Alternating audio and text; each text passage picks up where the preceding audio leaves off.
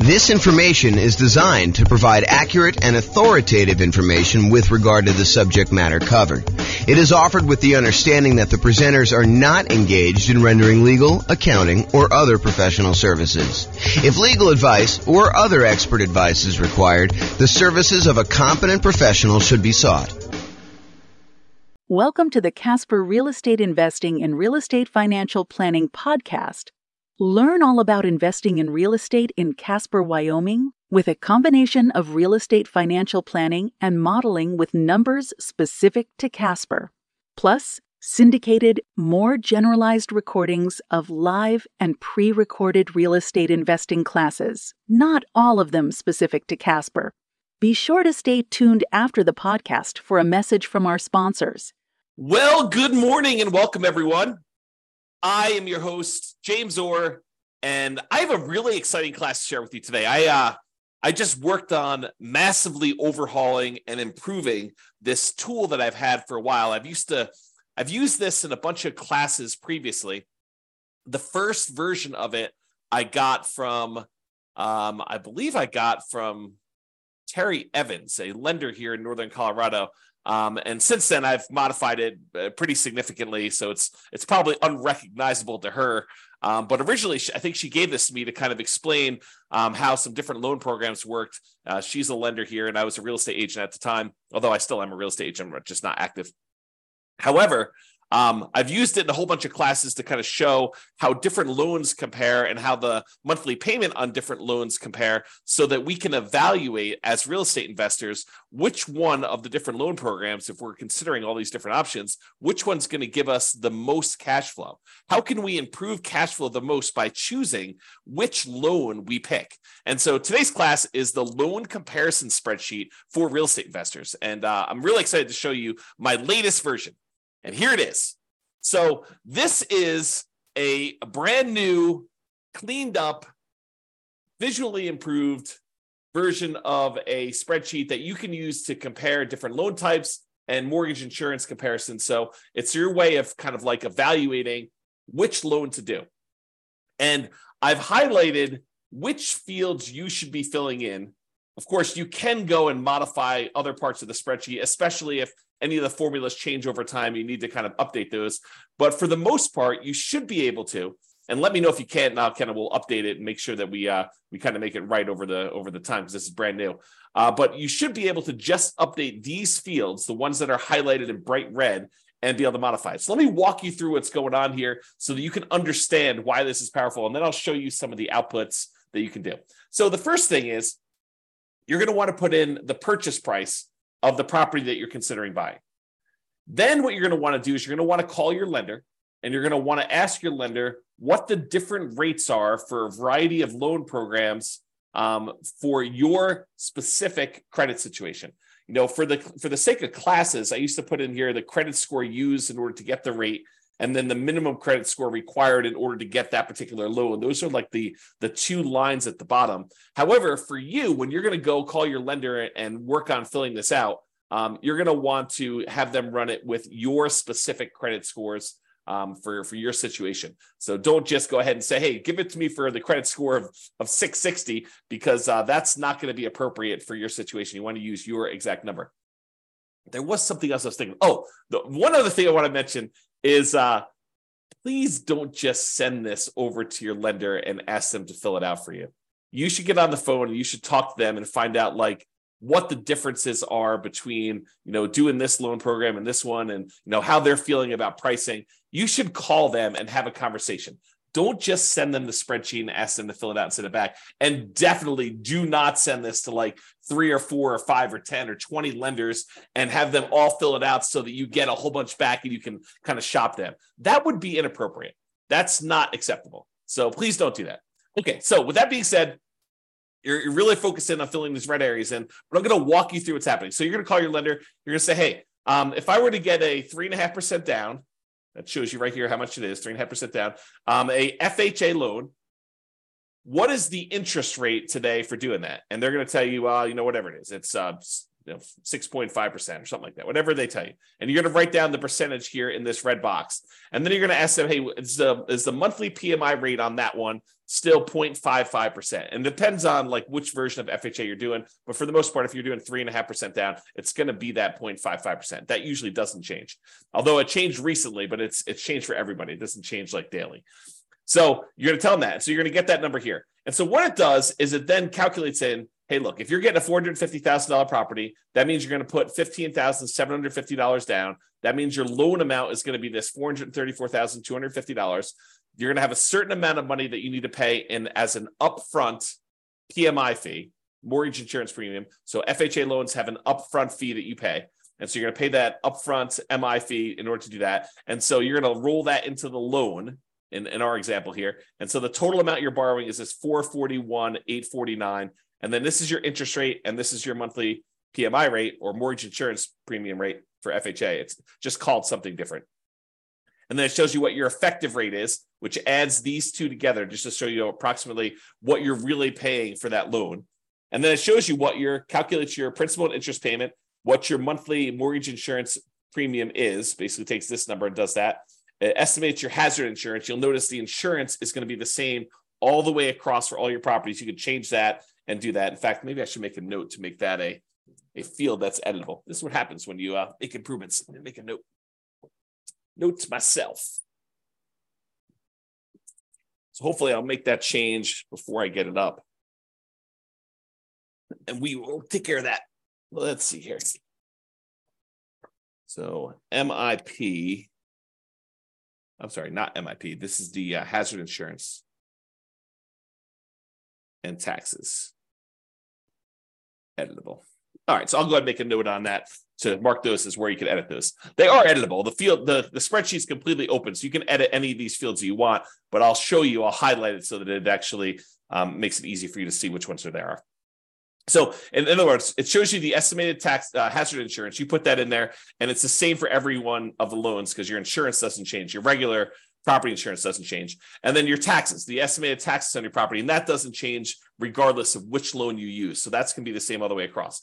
But then it shows you for the FHA loan, for example, what your total amount of your principal and interest, your PI, plus your PMI, plus your taxes, plus your insurance. So PITI plus PMI, right here, PITI plus MI, and it shows you what the total monthly payment is for getting that particular loan.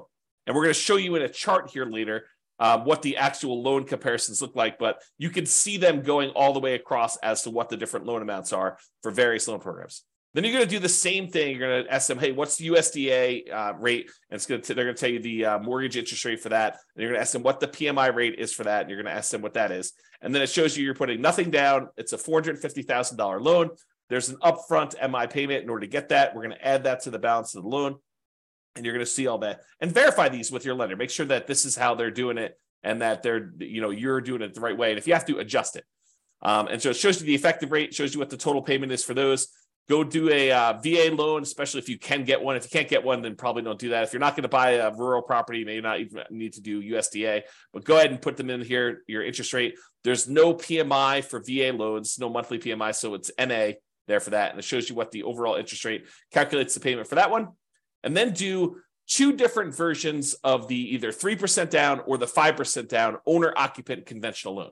So we're going to do a whole bunch of different conventional loans. We're going to do 4 different ones for owner-occupant, 3% down, 5% down, and then we're going to do one where the lender pays the PMI or where you pay it monthly. And then the 5% down, we're going to do one where you pay the PMI and the lender pays the PMI.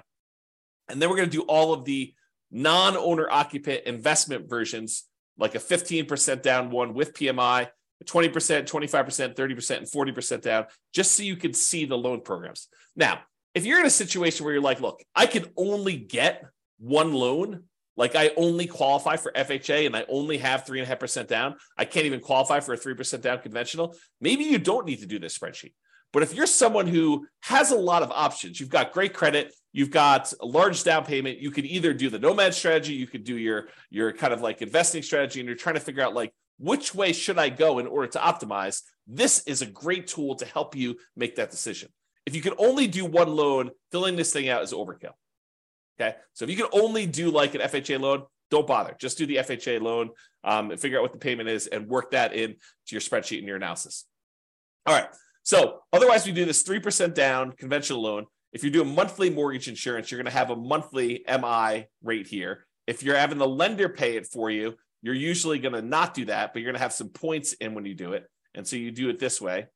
And then your monthly MI right here, 0.4, and then the lender pay PMI, you're not going to have one here. If you're doing a 15% down investor loan, non-owner occupant, you're going to have PMI because you're putting less than that down, and you're going to put an interest rate in here for that. So you're going to have both these in this case. All these other ones, because you're putting at least 20% down, you don't have any PMI. So PMI is gone on all those. Then I usually make notes. Sometimes a lender will tell you, hey, look, I don't have a par rate for this. I don't have one where you don't pay any points. And so in those cases, they will tell you have to pay 2 points in order to get this rate. You're not able to get a rate where you don't pay points. And so you can put in notes here just to say, hey, how much the points are, just so you can see it. It doesn't get factored into any of the calculations because this doesn't include like closing costs per se. It's only calculating like PMI on your loan and your monthly payment. So I want to make a note, though, to remind myself, hey, this thing costs money in order to get this rate. And so it's not quite apples to apples when we do our comparison. All right. And you'll notice this one says par, showing you that they didn't require points on any of those, which is pretty normal for me. But I added this just to kind of be able to have a spot for putting notes in. Okay. So then it calculates all the payments on those. Now, what I'm going to show you next is this takes this particular table, all the inputs that you had here in order to do this, and it shows you the relative sizes of the monthly payment. Okay. So if you had a property, a single property that you were considering buying, and you use any one of these different loans, this would be your monthly payment on the property, and the income on the property would be the same no matter which one you did. So any ones that are lower here are going to improve cash flow by that amount. So for example, we look over here at FHA, and we can see the FHA loan is whatever this happens to be. We can look back here at the table, $29,335. So you can see that the monthly payment on this FHA loan is $29,335. But if we went over here, we could see that getting a investor 30% down loan, putting a lot more down, improves your cash flow by a considerable amount. So the 30% down is $23.96. So it's like $600.60 or so better for you to put 30% down. But there's some that are super interesting. For example, you might be thinking to yourself, hey, what is the difference in monthly payment between putting, 5% down where I'm paying monthly PMI, this kind of orange one here, I think is that one. This is FHA, this is USDA, this is VA, this is the 3% down pair, this is the 5% down pair. So this is 5% down where you are, this is the 5% down where you are paying the monthly PMI. How does that compare to buying a property with 15% down? So this is the 15% down loan. So getting a loan, this is what's interesting. Getting a loan where you only put 5% down and you move into the property and you're paying the monthly PMI is actually cheaper than you buying a loan with 15% down where you have monthly PMI. And you can see because this monthly payment is less than this one. This one's taller, and this is your 15% down investor loan. And so you might be saying to yourself, hey, so how much better is it to put 20% down? Well, here's the 20% down one.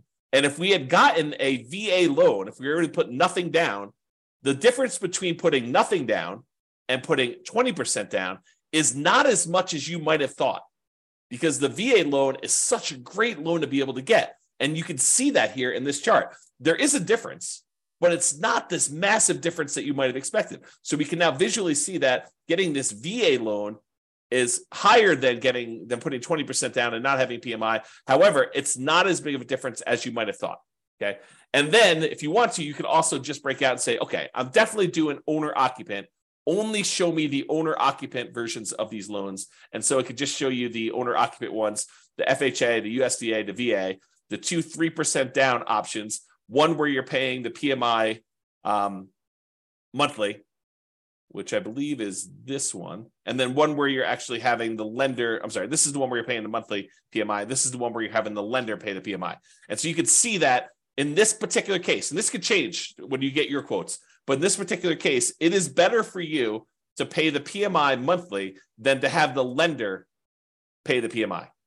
to actually take a voluntarily higher interest rate. And that can differ. So if you call up on another day, it may be reversed. And that's why you need to do it both ways and to evaluate it. And then even if it is better to have the lender pay the PMI, realize that this loan, the one where you pay it monthly, at some point, the PMI will drop off and your cash flow on that property will improve because it then would no longer include the PMI once you get below that 80% or 78% loan to value, depending on what your lender is telling you. Okay, so realize that this can improve over time. And so even if this one was better, the one where you voluntarily have the lender pay the PMI and you take a higher rate, that never goes away. And so even if this one was a little bit better, the one where the lender paid the PMI, you may still want to take the other one if you do the math and figure it out. Okay. And similarly over here, it shows you the 5% down where you're paying the monthly and the lender paid. And one of the things I'll point out to you here is, and this is usually true, although you need to actually do your own numbers to see, look at the difference in payment between doing 3% down, where you're paying the PMI monthly, versus 5% down. And that's why it may be to your advantage to actually put the extra 2% down. Figure out a way to do it. Wait longer, save up more money, and do the 5% down. So in some cases, it may be better for you to go and do that. Okay? And you can see the difference here. All right? So just looking at these, though, you could tell that if you can get a VA loan, the VA loan is going to be your best loan option as far as the lowest monthly payment you can get. And honestly, you're a little surprised by that because the VA loan is nothing down. So you're thinking, wow, so my payment is actually lower by putting less down than doing an FHA loan or doing these 3% down or the 5% down options. It's actually better. Yeah, that's one of the reasons when we talk about the preferred loan order, we tell you, look, we prefer you to do your VA loan first if you have VA loan benefits. If you're not a veteran and you can't get the VA loan benefits, then can't do what you can't do. Okay, but if you can, that's why we talk about doing that one first, especially doing it with a large multifamily property if you can, buying like a duplex or a triplex or a fourplex and maximizing that loan size because the payment's going to be the best option typically when you do these VA loans. All right. So this is the owner occupant versions of this. Then these are the non-owner occupant versions, the kind of investment loans. Okay. So this shows you if you put 15% down and you paid PMI.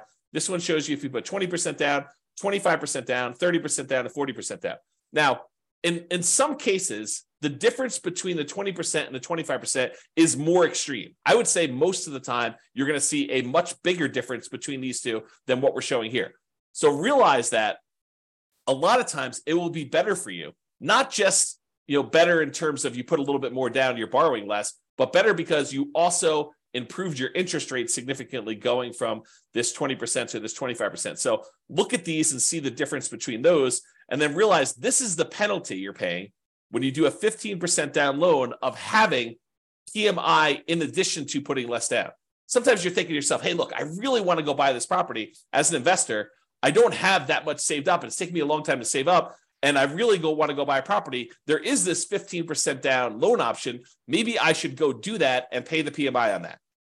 And if it's a good enough deal, that may be a compelling enough reason.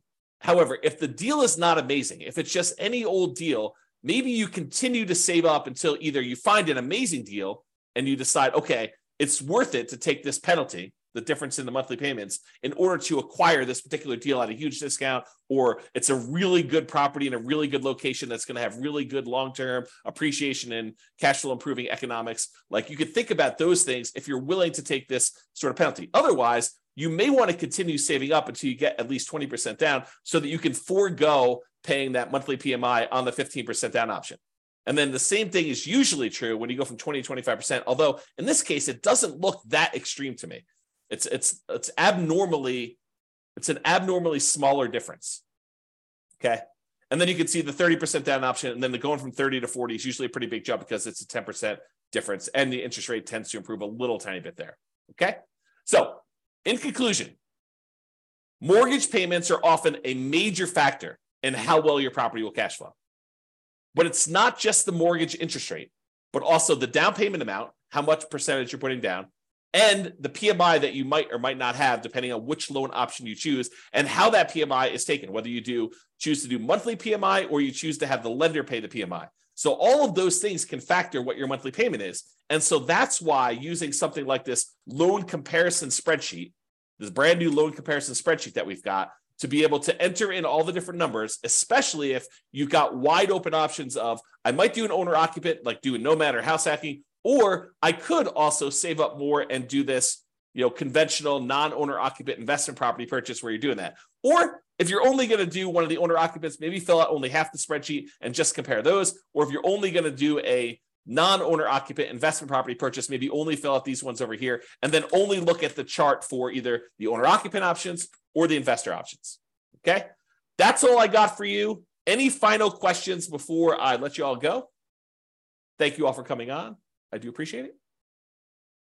Otherwise, I will get this up there and I will I'll make that correction to the spreadsheet and I will get it posted up. I'll put a link in the show notes if you're listening to this on a podcast, or if you're listening to it on the video thing, I'll put a link there too. All right, doesn't look like there's any questions. I appreciate you all for coming on. Thank you so much. Good to see you, Tony. I will talk to you all soon. Bye for now. With home prices up, mortgage interest rates up, and rents up, but not quite enough to counteract the higher prices and interest rates, cash flow on rental properties in Casper is harder than ever. Book a call with the Real Estate Financial Planner to apply our proprietary 88 strategies to improve cash flow on your rentals. See the show notes for a link to schedule your call and improve your cash flow today. If you're a real estate agent, lender, or professional in Casper that wants to help our real estate investor listeners, consider reaching out to learn about collaboration opportunities with this podcast. We'd love to add more value to our listeners by having you assist our investors buy, sell, and finance their real estate investments. See the show notes to schedule a call to discuss collaboration opportunities.